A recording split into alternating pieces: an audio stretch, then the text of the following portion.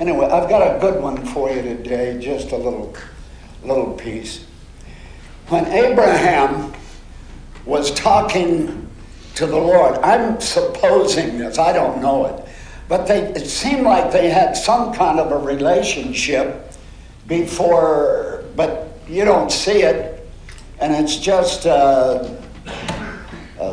algebra, because it's the only time that you get any indication that Abraham and God are negotiating. And I use the word negotiating because Abraham was real good at it, very good. And so was Moses, if you reconnoiter. Anyway, God is saying good things to Abraham, which some of you really have more interest in bobbling heads of children and other things than really concentrating on what God has to say. I want to say this too, and please forgive me because it's kind of a vent. I was thinking, and I believe this with all my heart, the more freedom you have, the greater picture you get of what you're all about. So I was thinking, and nobody bought it of the people I talked to, but I was saying to self, what if we just had a Tuesday and Wednesday service? How would that be? And then the rest of the week, then Friday, and we still kept things the way they were, so you'd have, we're talking about a weekend like the Australians. They want to work maybe 3 days and have 4 days off. Anyway, back to the main point.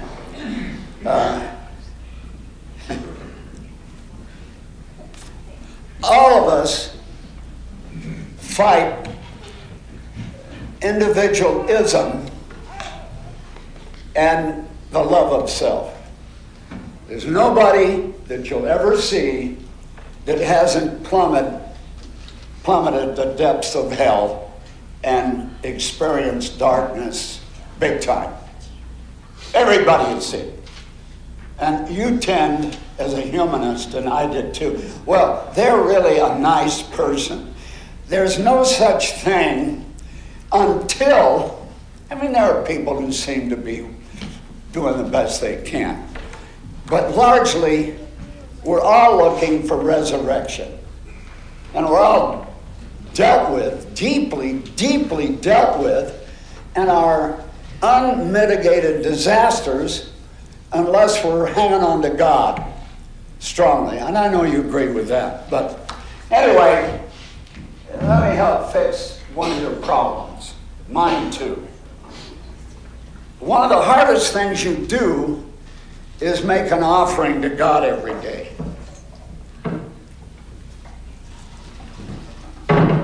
To keep it real. That's true. Now, hear what I'm going to say, because here's God talking to Abraham, and God just said, "Go count the stars if you can," and then he went on and he believed the Lord, and the Lord counted it to him for righteousness. But in verse 8, or before that, God said, or later, he said, "I'll be with you, and I'll bring you back into the land and do these things." And here's something that you really want to know, and everybody I've talked to really wants to know. How will I know? How will I know if you're for me? That's what Abraham said. And I'm thinking, dear God, how will I know? Well, what did God say to him? Do you remember? Does anybody in the house, because I didn't know. I read the passage, I looked at it, I've preached on it. Is there anybody in the house know what Abraham... He told him to make an offering and he would pass through it. Absolutely. Good. At least for the academic part of the day, you get an A. Spiritually, if you're doing it, you get more than that, you get growth. But, so everywhere you look, you see that you and I have to offer. And because we don't feel like we're much or don't account for much, and we don't, we won't to the degree that God would want us there. When I was running track, I was manager on the football team to pay bills to go to college. And there was a crazy guy on the team. He was skinny and he was in the middle of the line, and he played tackle, and he was smaller than some of the rest of the guys. His name was Mercer. And he was the all-out, most neurotic, vital guy. And he talked to people on the line, and he was loud. And I've never seen anybody play the way he played. And I really loved him. His name was Mercer. And he went on to be a wrestling coach in Oregon. I tried to run him down, but I couldn't find him. But you and I, when we really want to know, how we'll know, we'll keep offering.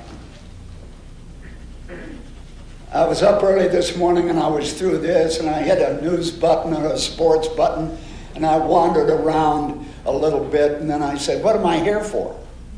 Why do I get up at this hour? To find out what's not going to happen? What am I doing? And every one of us have capricious souls. Okay? And if you want to know how you're going to know, offer. Say, God, make me faithful there. Okay? Make me faithful there. Now, you look at the offering, and it says, in the offering it says, the fowls of the air came after it. And so he had to fight it. And you make an offering, you have to fight when you say, okay, God, you and I are going to be like this. This is what I want. Satan laughs at you because he knows you. And he knows me. But God also knows you. And he can seal your commitment. He can do something with it. He can make it consistent. He can make it faithful. He can bring you to resurrection life. And this guy went around. I sometimes in the back row, I don't even know who's there because of visual problems. I'll tell you this. Nothing in this world is going to change until we offer ourselves and somebody proves to God that they love him more than they love their wandering. God help us. And let's sing that song as we gather. Can you play that song again? And let's gather and ask God to be faithful in our offering and to tell him when we're not. Because, again, what am I? What are you to God? Well, he says we're his children. God help us. Let's gather.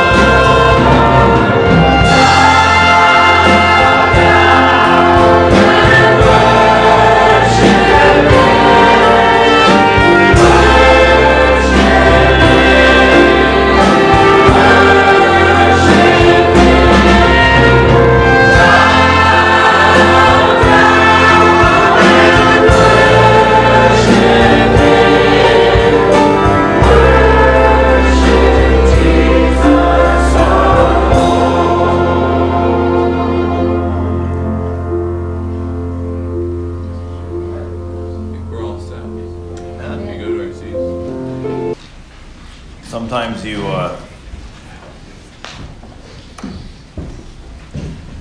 think you have something really good to say that somebody might say, hey, that tickles my ear. That's something new. But today what I have for you is not anything new, but it's something that is, I think, pertinent to pretty much every day. And I appreciated what Brother Bill started with this morning, because it's along the lines of what I've been thinking about. It's just offering yourself, and no matter where you find yourself, what situation you're in, I want to be found in the way, and with my heart prepared to have God speak to me and show me what He wants from me in every situation. And the only way really to do that is to offer yourself and to be available and to be in the way. And you know, we all find ourselves. It's funny, this time of year is it's dark. It's pretty cold out this morning. Winter finally hit, but it always the kind of slow decline into the darkest time of the year. For me, it kind of sneaks up on me every year because it's so busy. You know, we're in the fall trying to wrap up things, and we're boating, and you know, then we got Thanksgiving, and then it's just like all of a sudden you realize, hey, it's December. It's the darkest time of the year. But on the other end of that, you know, coming back out of the light, it's just like, man, this end of December and January and February can see so long. It's like, man, is it ever going to get light and spring coming? But there is a spring that comes. And no matter what the place of darkness or confusion or not understanding that you find yourself in, if we keep our heart in the right place and we keep seeking, keep making ourselves available, keep ourselves on the path, He's going to show us answers. And that's the encouragement that we can hold on to this morning, is keep seeking, keep pursuing, keep knocking, because He is going to have answers for us. Let me start out over in Acts 17.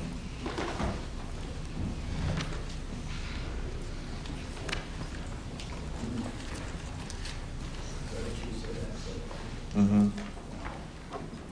Is that good? Is that a good one? There. It's all there.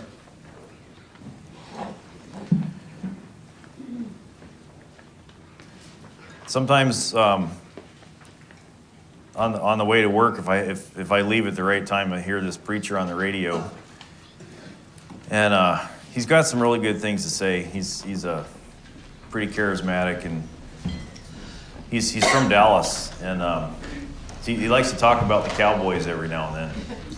Keto, yeah, that's good stuff, huh? But what's that? Some dissent. Yeah, there is some there. He talks about the rapture some too, but one thing he said a little while, I don't know, it was a few months ago or something, but said, you know, there's 53 guys on that team. I think that's the roster, right? 53-man roster, and you know, they're all in good shape, and they're big guys, and they're all their own person. But when they come to play that game, unless they're all on the same page and listening to what the coach says, it's going to be a disaster out there because everybody's going to be going different directions. But you know, there's stuff that happens behind the scene that you don't see on game day that prepares them for that game. So not only do they have to be in tune with their coach, but they have to be taking personal time in their off time, in the off season, whatever it is, to train themselves, to lift weights, to work out, to study the game, to be prepared for when their moment comes. And that is such a, I mean, I'm more of a kind of a hockey guy, but if you look at the difference between 20 years ago and the athletes now that are on the ice, the game is so much faster, and there's so much, I mean, everything is done at just such high speed. It's just amazing. If you know the game, I know Brother Bill likes hockey a lot, but no. But these guys are such finely tuned athletes. Their season never ends. You know, their game, and you know, they have this few months of a season, but during the off season, they are training hard to keep themselves in shape for that moment that's going to come when they're being called on to be in the game. And it's really what we need to do too. Is we can't allow ourselves to take breaks and to be distracted by other things. We've got to continue to seek and continue to allow ourselves to be exercised and intersected by God, because that's how we're going to get to where can be a vessel that's used by Him. Is if we're constantly in that state of, God, here's my heart. I appreciate what Angela said yesterday, and looking it up, and I don't know if anybody did that this morning, but here I am, Lord, speak. Here I am. I present myself. I offer myself to you today. Even though I don't see what's going on around me, and I'm looking for answers, and I'm looking for direction, whatever it is, I want to have my heart in a position that can be filled and is spoken to and directed by you. And here's Paul. It's a familiar scripture, but we're in Acts 17 here. And we'll start in verse 22. Paul stood in the midst of the Areopagus and said, "Men of Athens, I perceive that in all things you are very religious." That's a good way to start, huh? Good opening line. "For as I was passing through and considering the objects of your worship, I even found an altar with this inscription, 'To the unknown God.' Therefore, the one whom you worship without knowing him I proclaim to you. God, who made the world and everything in it, since he is Lord of heaven and earth, does not dwell in temples made with hands. Nor is he worshipped with men's hands as though he needed anything, since he gives to all life, breath, and all things. And he has made from one blood every nation of man to dwell on the face of the earth, and has determined their pre-appointed times and the boundaries of their dwellings, so that they should seek the Lord in the hope that they might grope for him and find him, though he is not far from each one of us. For in him we live and move and have our being." But that line there says, so that they seek the Lord in the hope that they might grope for him and find him, though he is not far from each one of us. And I wonder how many of us have found ourselves in that position where it says we grope for him. Groping is like, the picture I get is you're in the dark and you can't see where you're going, and you're trying to find your way. And so there's many times that I feel that way in my life, and the answers of things that I'm looking for. It says he's not far away, but we can't. It's like the veil is so thin, but we can't quite see what he's wanting out of us. And I find myself, we talk about there's a lot of physical needs in our midst, and we know them and we're familiar with them, and after a while, you don't even know what to say to somebody after. I live with a situation like that, and it's like I just you just don't know how to be an encouragement sometimes. It's just like you've said, I don't know what God's doing, but man, I sure strengthen you and bless you and hope that you can stay firm in the battle. What do you do in a situation like that?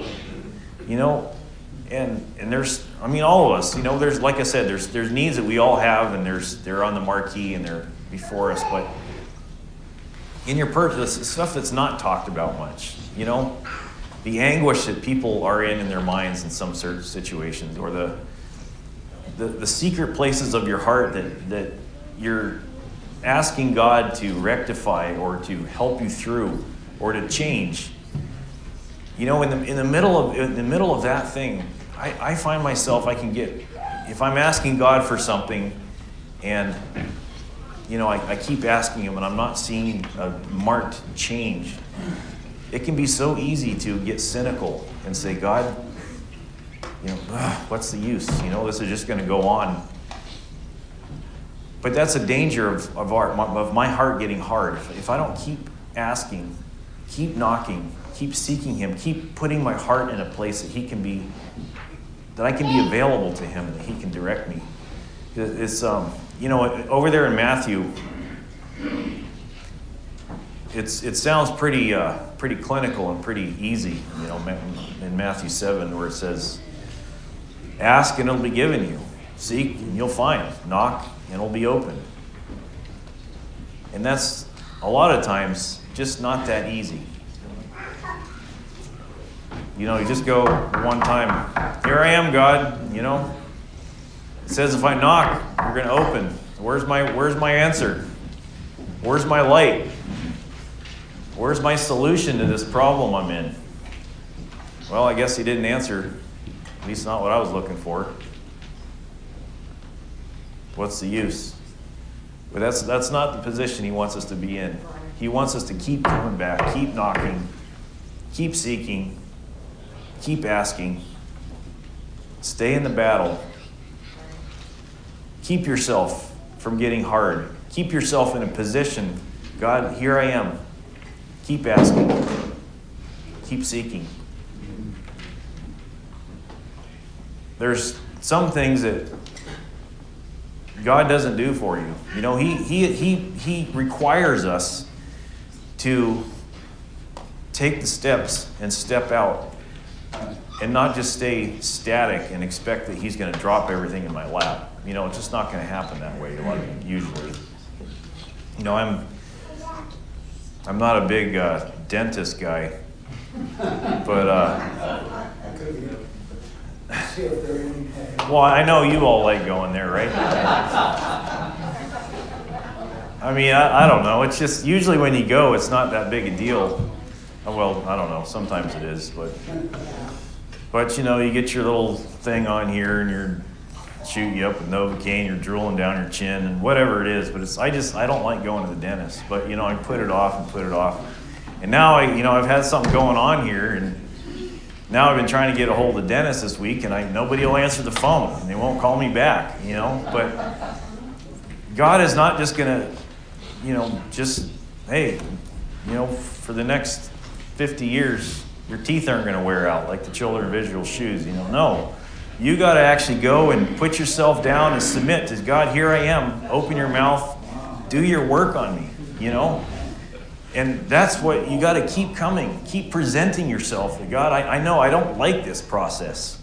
I don't want anything to do with it, But it's what you need. It's what you have for me, and it's what is going to bring me to the place that you can use me. Break this vessel down and put me on the operating table and make me something that can be used by you. Right. And it's only in that coming and making myself available that that I'm going to be changed in that process.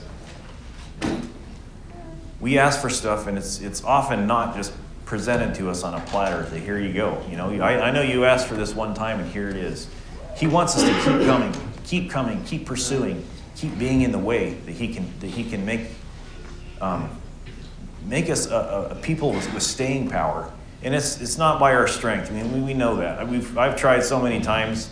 We find it's hard for us to hide from each other because we know each other. We live close, and I screw up on the regular. I say things that I wish I wouldn't have said, or whatever it is, or just here we go again. But it's like it's in the returning, and the God, I want to see a change in my life. Keep presenting yourself to make yourself available. That's when the character is going to be built, and that's when he's going to make himself real to you in your life. It's not going to happen just overnight. Let's turn over to Job for a minute. This is Job 23. Huh? Yeah, Job was. It was funny. I was reading. I'm not going to read it today, but I think it's Job 29, where he talks about how great he is. That was kind of funny. He's going through, man, I used to go out in the street, and a young man would sit and listen to me, and, your light was upon me, and everybody was hanging on every word I said. It's pretty funny. But God has a way of humbling us, and about the time you think you're something, he cuts you down and tells you that, no, you have some need there. But God is not really directed by my sense of timing in my sense of what he should do. And it's hard to get through. It's like, God, I've sacrificed my life. I've done this and that. And why aren't you giving me the answers I need? Well, some of that's your reasonable service and choices you made along the way, but we can't direct and decide for God how he's going to meet us and how he's going to take me in the road that he's going to take me on. And just reading, this is Job 23.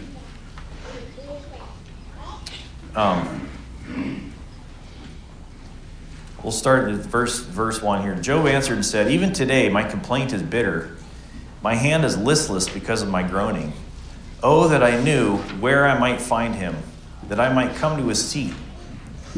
I would present my case before him and fill my mouth with arguments. I would know the words that he would answer me and understand what he would say to me." It's like, God, here's the reason that you need to answer me in this way. And present yourself and think that you have all this great information for God. And, kind of direct him in the way that he should move and how he should lead you and how he should provide for you. But that's not the way it is. It says, would he contend with me with his great power? No, but he would take note of me. There the upright would reason with him, and I would be delivered forever from my judge. So he wants to present his case and all the reasons why. In the next verse it says, verse 8, "Look, I go forward, but he is not there, and backward, but I cannot perceive him. And he works on the left hand, I cannot behold him. When he turns to the right hand, I cannot see him." That pretty much has all the bases covered. I can't find, I know what I want God to do, but why isn't he not listening to me? But this is the part that's can seem not fair. I can't figure out what God wants to do or how he's using me. He says, "But he knows the way that I take. When he has tested me, I shall come forth as gold." It says he knows the way that I need to go. I have all these ideas. I look for them here and there, and it's just not what it's not where Paul's saying, I see the objects of your worship. I see what you perceive to be God or perceive to be the thing that you need. But he's saying that unknown God, that's the one that we have to find, and we have to let ourselves be known by that unknown part of God, that secret of the Lord that is only revealed to those who seek him with all their heart. And it says, he knows the way I take. When I am tested, I shall come forth as gold. My foot is held fast to his steps. I have kept his way and not turned aside. I have not departed from the commandment of the Lord, of the commandment of his lips. I have treasured the words of his mouth more than my necessary food. Somebody mentioned that this week. Who was it? Fabian. More than my necessary food. That's the place that I got to get to, is that his words mean more to me than my natural life. And it says, but he is unique. Who can make him change? And whatever his soul desires, that he does. For he performs what is appointed for me. And many such things are with him. I'm terrified at his presence. And verse 17 says, because I was not cut off from the presence of darkness, he did not hide deep darkness from my face. And thinking of that, it's like, I expect that since I'm following God and he knows me and I know him and I want to do what's right, he's just going to make everything light in front of me. That's just not sometimes the way it goes. It says, he did not hide deep darkness from my face. He does not protect me necessarily from walking through dark places and places that I don't understand when I'm in the middle of the battle. Because very often in the middle of those places is the place where he can reveal himself to me and reveal really what he's looking for and make me more dependent on him. It said he performs what is appointed for me. What can stand between God and what he has for me? What he has appointed for me? I was thinking about Jenny and this recent thing she was going through, and the pain. I haven't heard how she's doing right now. I haven't heard a recent report, but when you're in so much pain, my wife had this a few years ago where she was in a lot of pain, kidney deal. And when you're in the middle of that battle, it's like, my God, what's happening to me? Am I dying? I mean, there's a lot of confusion and wondering and the mental anguish you go through. God, what is in the middle of this thing for me? And that's when I have to throw myself on the Lord and say, God, you're not protecting me from walking through these dark things, but you're protecting me and you have a purpose for me in the middle of it. And that's where I need to come to is find myself in the way. So when I'm asking and I'm not getting the answer I need, am I going to keep asking, keep seeking, keep following on to know the Lord in the middle of those things? Because that's what's important. That's what's important for me. I like to I kind of like to know. I think I said it last time I was up here. I'm not a big change guy either. I kind of like to know what's going on and what's coming and where I am and all that. And when you find yourself in a place of not knowing the way, it can be very overwhelming and kind of disorienting, obviously. I was reminded of a time back in the day before cell phones were a thing. But we used to go, and I'm sure the kids are not going to be able to wrap, we've got a lot of young hunters here that are not going to be able to wrap their heads around this, but, there wasn't always four-wheelers and cell phones and GPSs and all that stuff around. Back in the day, it was like you'd strap on your hiking boots and just go tooling out in the woods. And you were really cool if you had your maps that you had were kind of laminated together, and so the rain wouldn't break them down, right, Don? You could fold up your paper map and stick in your pocket, but when the rain got it wet and you're trying to unfold it and see where you are, but if you're cool if you had something that was laminated. But anyhow, so guys would take the photocopier, get these big maps, and tape them together and try to get some kind of lamination on there, and it was pretty cool. And back then, back behind us, we didn't have all these fires. Right now, it's like if you walk far enough, you're going to get into a place where there's a big burn. You can kind of see around where you are. But back then, there were just a few trails through the woods, and it was all pretty deep forest. There's some bogs open and stuff. But one time we were out there on the Nodwell, and Nodwell broke down, and we were so we kind of were there so we could get help. So we're kind of spiking out. But I took this one excursion. I wanted to go up to these lakes that were kind of off the grid a little bit.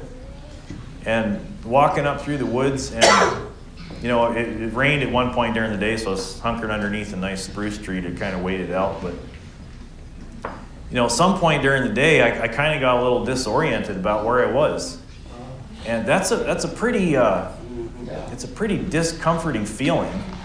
I mean, you can't get too far just walking through the woods, but you can't just open up your cell phone and hit Google Earth and say, where am I, You're kind of relying on, well, I think I'm at this little pond in the woods, and that's in this, and I didn't want to get to the point where I was trying to navigate by the stars. I wanted to be home by dark,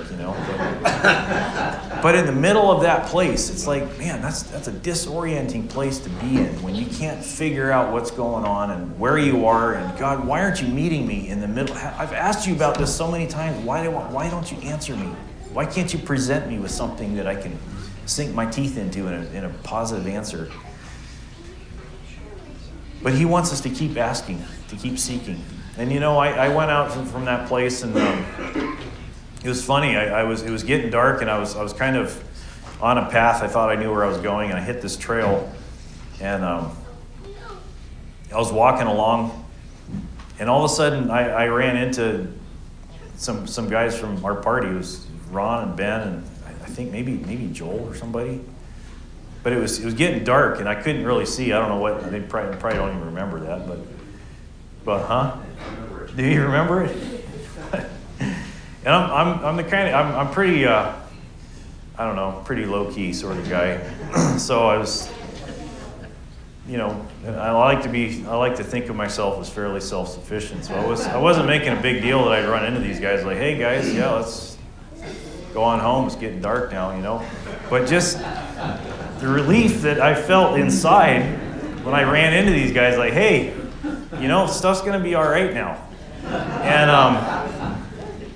in the middle of it's so nice when you can finally find a place of orientation, a place of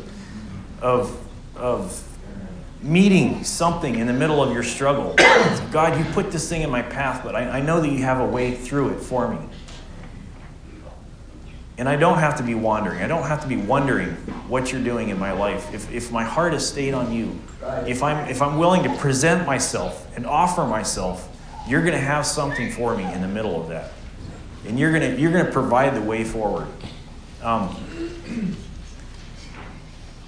This was something that was recently. I've talked to some people about this, but when Madison went down to Dallas. We were looking for a car, so David can relate because he's been through this recently, but you go through all I'm not a mechanic, right? So it's not really my thing.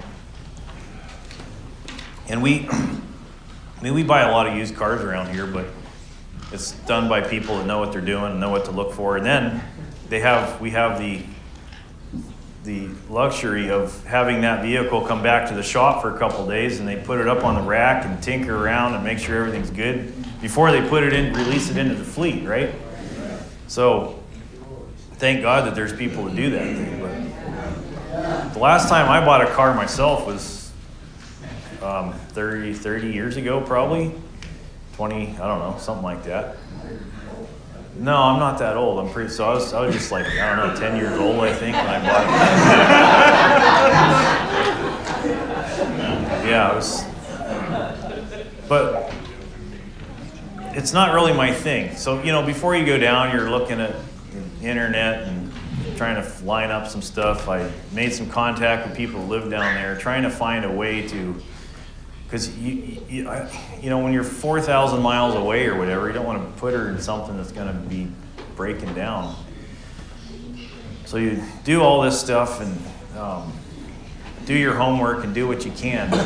But when actually get down there and try looking around, I really wish I would have taken my mud boots down there, because you wade through a lot of people's stuff when you're trying to buy a used car, especially. I mean, you go to the lot, and you get a couple of people come out and they want to sell you something. It's funny, the first line everybody says, "Oh, good car, clean title, nothing wrong with it." I mean, everybody says that. And it's like, but you go through all these things, and if the budget would have been about twice what it was, you could go down to most any dealership and walk away with something that was just fine. But when you're dealing with a lower budget, it's like there's a lot of seeking and knocking and pursuit that goes into that. And you can go through these filters. You got these search sites on there, and you can go through and put the different filters in of mileage and price and all that stuff, and trims your list down of what's available. I was thinking it'd be nice if they put on that filter list, doesn't smell like cigarette smoke. It's not beat up on the inside. It's whatever. You wish there was more filters that you could put on that list, but it got pretty discouraging, going around running all over. I put like over 600 miles on a rental car in a few days down there, just running around looking at all these places. And, it takes a little while to kind of figure out what you're looking for and whatever. But in the middle of that, I was, before we had prayed before we went down, we prayed about every day when we were together. It's, God, we need direction. We need something. Give me some indication here that you're going to lead me, because I'm looking for help here. I need help. This is not my thing. It's not my area. I don't want to just, grab the first thing that comes along. But it's kind of a long story. I won't bore you with all the details, but in the middle of it, it seems like I'm not really getting any help. It's like, God, every avenue I go down, there's something wrong, there's some issue, or there's some, title problem or whatever it is. We were kind of set on this one vehicle, and there was a couple issues that I knew about. It was like, well, we should be able to fix that. And so I took it to a mechanic, and first thing he said is, okay, yeah, I'll check it out for you. What are the issues that you know about? So I told him what was going on. He said, he was this older guy, kind of a grandpa. He had kids and grandkids of his own. But he's like, you don't want that thing. You don't want to even touch that thing. He was mad that the dealer even let me drive it off the lot. But it was like, now that was a definitive thing. I was asking God, for, and it was like, you don't want that thing. I was like, well, Madison, she was kind of set on it. It was a nice, pretty decent vehicle. It's like, hey, we asked God for help. This is the answer. That's not even an option anymore, right? And so we had found this other vehicle that actually we ended up buying it, but we went and looked at it, and it was pretty decent. It was low mileage, which, I mean, the place is so spread out down there. 6.5 million people. It's all spread out. But there was an issue. I saw the same exact vehicle, same year, same everything, at a different dealer for a lot higher mileage, a lot higher price. I'm like, well, why is this other car so much cheaper? It's the same thing. And we ran the title. Oh, you don't want that thing. It was totaled and whatever. But anyhow, digging around, it had been totaled because of some hail damage on it, but it was very, very minor, very cosmetic, and it's low mileage. It seemed like it was going to be a really good thing for us. So that's the one we ended up buying. But it's quite a long story of going through and trying to find this thing, looking at all these vehicles. If you go to buy something on a dealer lot, you can just across the board add $3,000 or $4,000 to what you can find at a smaller. And they say, oh, this car is great. A couple of the dealers we drive it, it feels like the wheels are going to fall off. It's like, what do it's just crazy. But anyhow, so then we go to get insurance for this car. And I'm having, we do this stuff online, and then people call you back with insurance deals, and I was having a really hard time finding insurance. Well, what's going on with this thing? Well, this particular model car from 2015 to 2021, there's some glitch in the, when you shut the key off, it doesn't lock the engine up, and so kids can steal it. And there's this big deal where kids can steal it with a screwdriver and a USB cord. And so insurance companies, many of them won't even insure this vehicle. And if they do, the rates are sky high because they're so theft prone. They're like, oh, great, yeah, well, I thought God's leading me, so now what? But the car that we got was a 14. So it was right before this problem was a thing. And so, unbeknownst to us, bouncing all over the place, asking God, can you direct me? We stumble into this thing that's got low mileage on it. It's mechanically sound. We took it to it, and they checked it out, and it's just below so I can get insurance for it. And when you look back and say, God, you were there. You did care about what I was doing. It was so encouraging to me, and to Madison, I told her a couple of times. I said, you need to put this on your internal radar. God helped us out here, because it was getting. Honestly, it was getting pretty discouraging after 4 or 5 days of just feeling like you're chasing your tail, trying to find something that is not going to break down. It's the right price, and it's decent. And in the middle of it, it's like, God, I'm asking you for help. Where's the help? Why can't you just put something right here in my path? And I stumble into it, and it's the perfect thing. It's like, no, you actually have to get out there and pound the pavement. Get off your butt and move. And I'm going to meet you in the middle of that. Now, there is a time, I know there's a time that you have to stand. You have to just stay in your place. You have to wait. You have to present yourself. But then in the middle of that, you can't just be static. It's like, God, I have to do something with what you're giving me today. I have to present my case. I have to be in the way. I have to not just sit around and blindly grope after him like something's going to just fall into my lap. Because sometimes that happens, but most often it doesn't. Right. Most often it's seeking, asking, and not just the first or second time. We have to keep coming back to him, keep presenting myself before him, so that he can be available to me. There's so many times we can't let ourselves be discouraged in the way, because very often it's not, the answers are not going to come the way that I want them to. Let's look over in Genesis 34. I referenced this before we went down there, but I was talking about a different part of the story.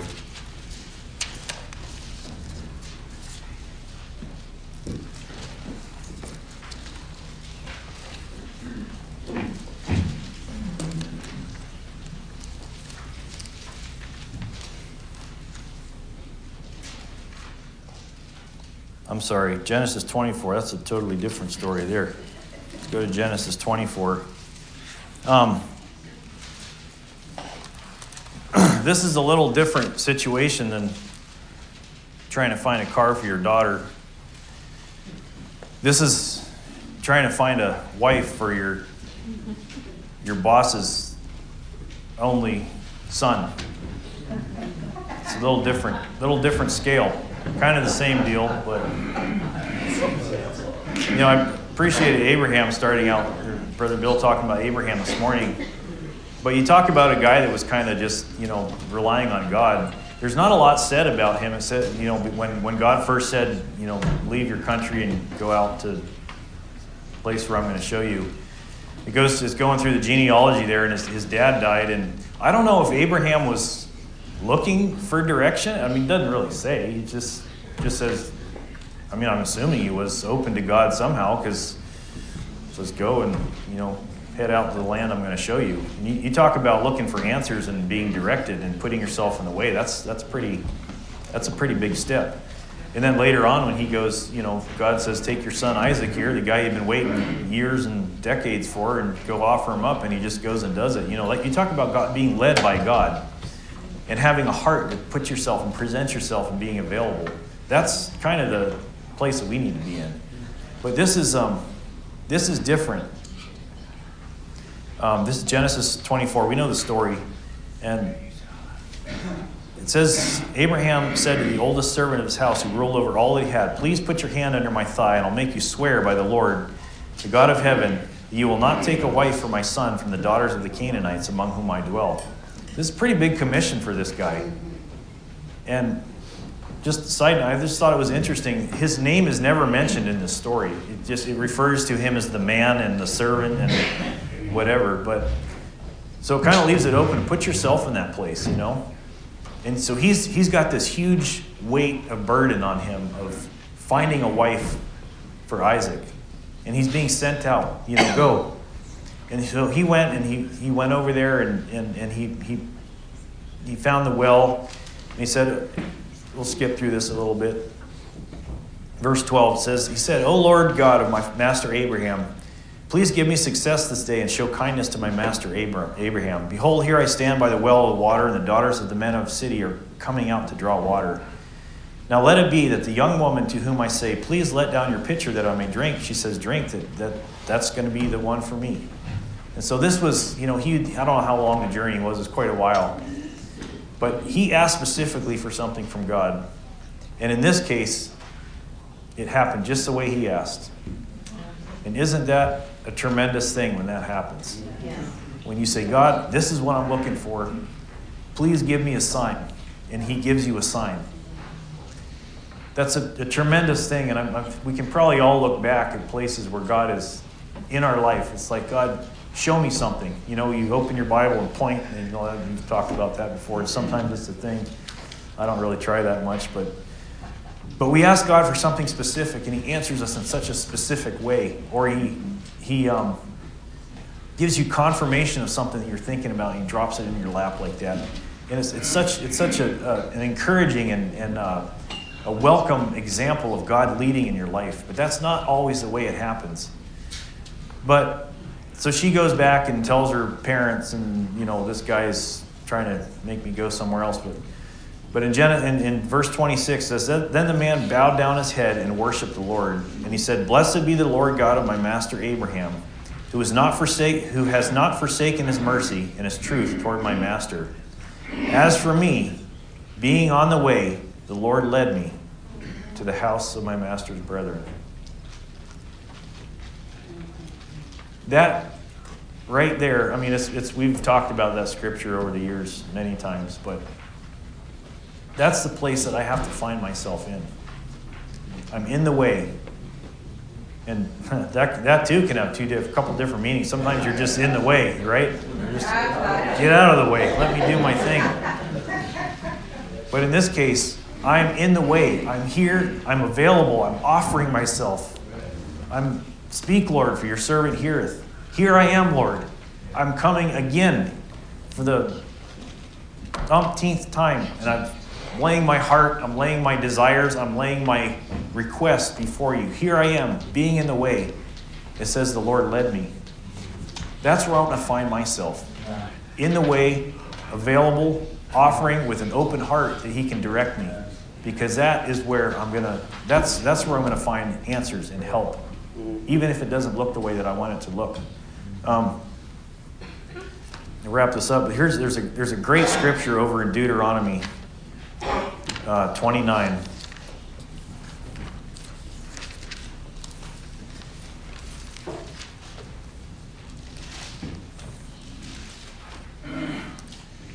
It's funny. It's kind of a non sequitur here.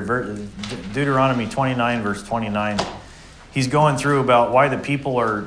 It says the inhabitants of the land are wondering why the children of Israel are being taken and destroyed and pulled out of their land and whatever, the anger of the Lord against them. He's going through all that, but then verse 29 here says, the secret things belong to the Lord our God. But those things which are revealed belong to us and to our children forever, that we may do all the words of this law. The secret things belong to the Lord our God. The secret things are those things that he doesn't just reveal just the first time you ask him.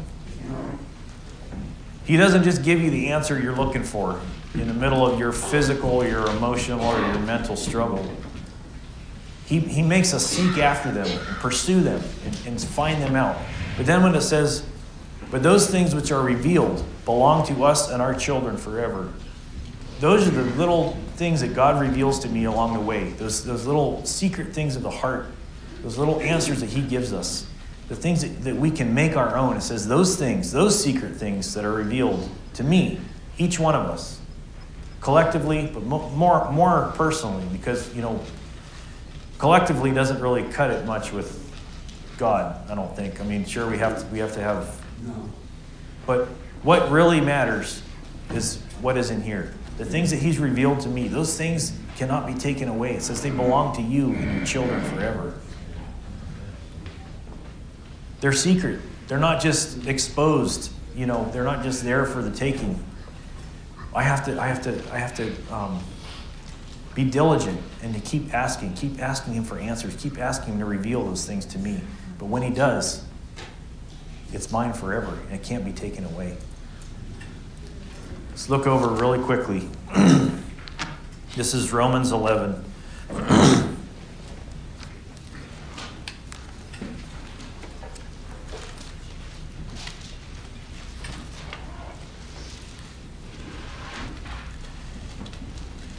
It's just an encouraging scripture. This is Romans 11:33. It says, "Oh, the depth of the riches, both of the wisdom and knowledge of God. How unsearchable are his judgments, and his ways past finding out. For who has known the mind of the Lord? Or who has become his counselor? Or who hath first given him, and it shall not be repaid? For of him, through him, and to him are all things, to whom be glory forever. Amen." Who can know the mind of the Lord? The depths of the riches. How unsearchable are his judgments. God, I don't understand why you're putting me through this thing. I can't understand. Your ways are unsearchable. It's too great for me to know. But I know that if I keep seeking, I keep asking, I keep pursuing, you're gonna show me what you have for me in the middle of this situation.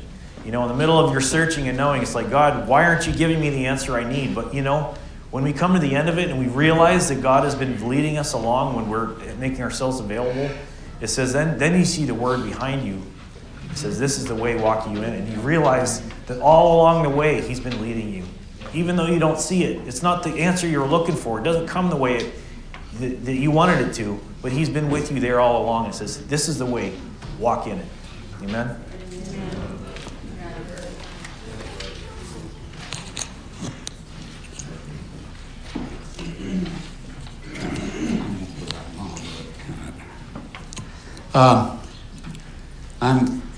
I like confirmation, and I was in, and probably will be in tomorrow and for quite a while in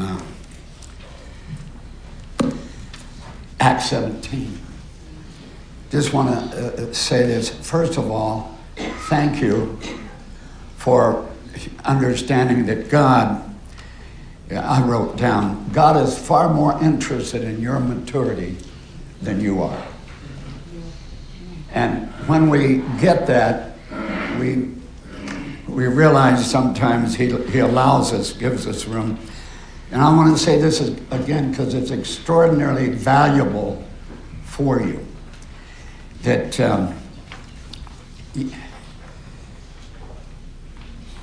the major mistakes and misdirection you make are sometimes your best friends for going forward.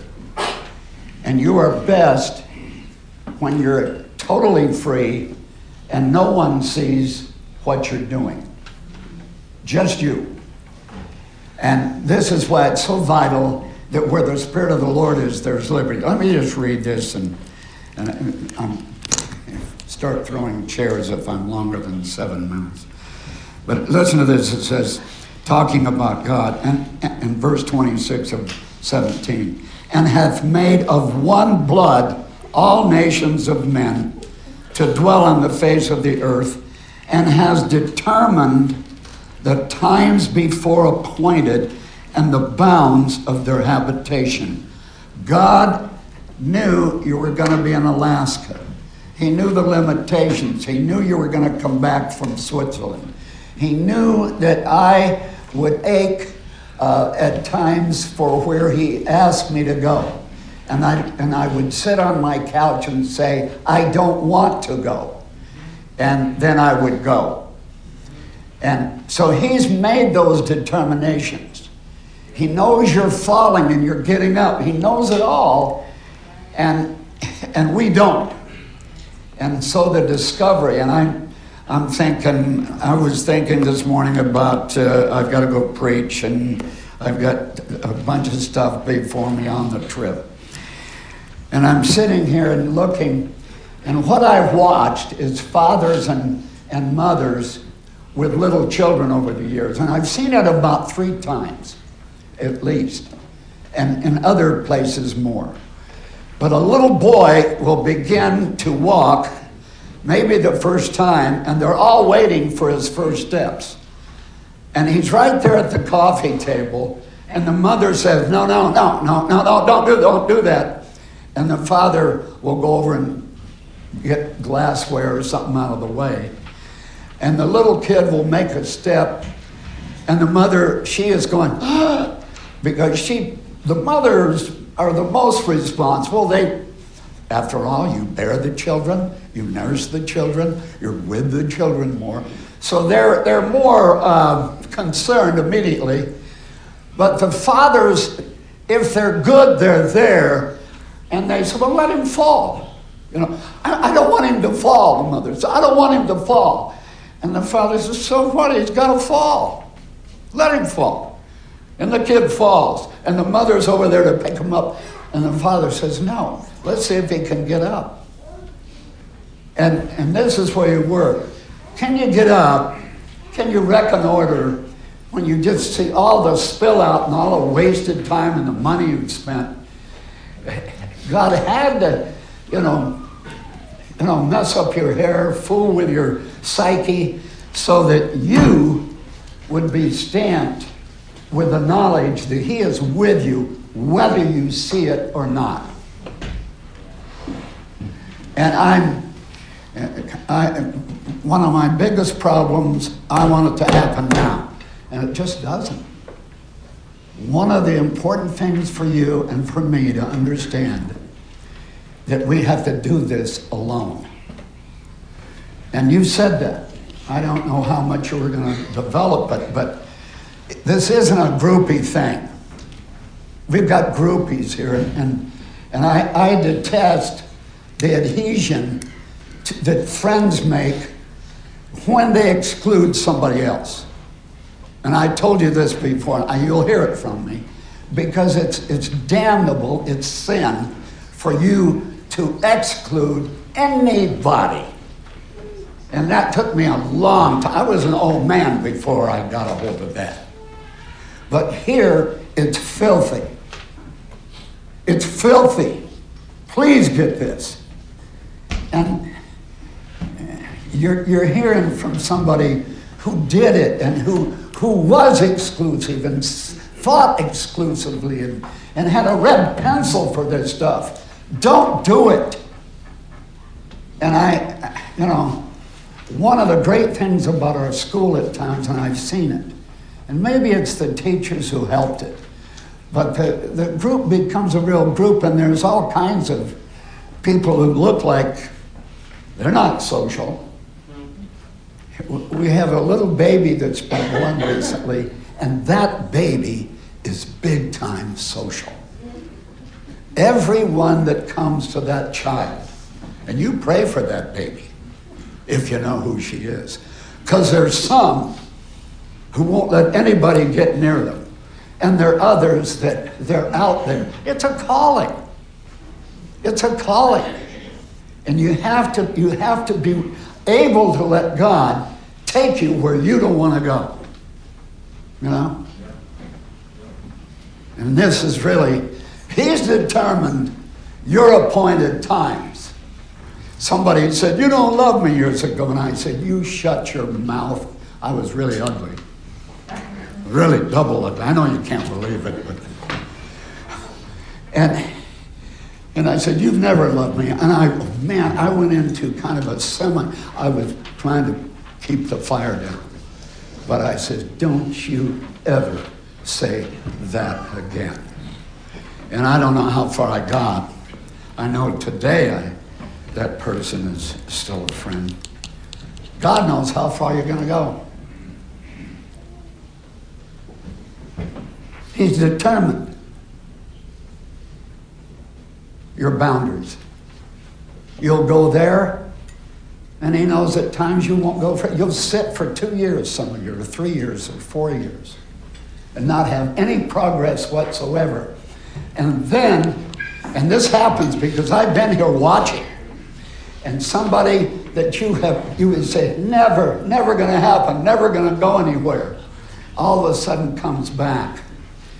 And please understand this, folks, this is close to my heart. My grandson, Aaron, is on the phone. He's talking. He doesn't say all nice things about me. He wants to talk about the old times when they were rotten. And I have to own those things. But please understand, don't evaluate yourself. You're the precious commodity of God. Those of you who hold these little babies and walk around, you fathers, mothers, and the children, when you hold them close, understand, God, the God who made everything, feels that way about you. And He allows you to fall. He allows you to mess your legs up, to break. I mean, what kind of a God out there that won't protect our little girl who broke her arm? How many times? How many times did she break her arm? Huh? How many times, honey? 4 times. What? 5? No, that was with her leg. What? What? 5 between a leg and an arm. I looked away. I didn't want to give God my thinking. And you helped me when you said, you opened up and said, watch your heart. You got to watch it all the time.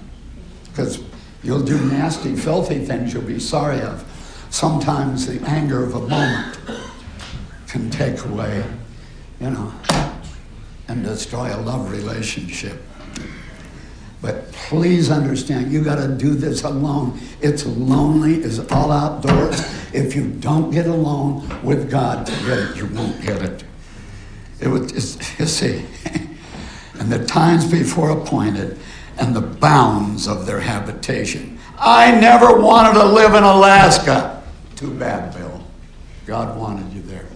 People say, how did you get there? I don't know how I got here. Someone said, how'd you get here? You know, I'm a mover. I can't tell you.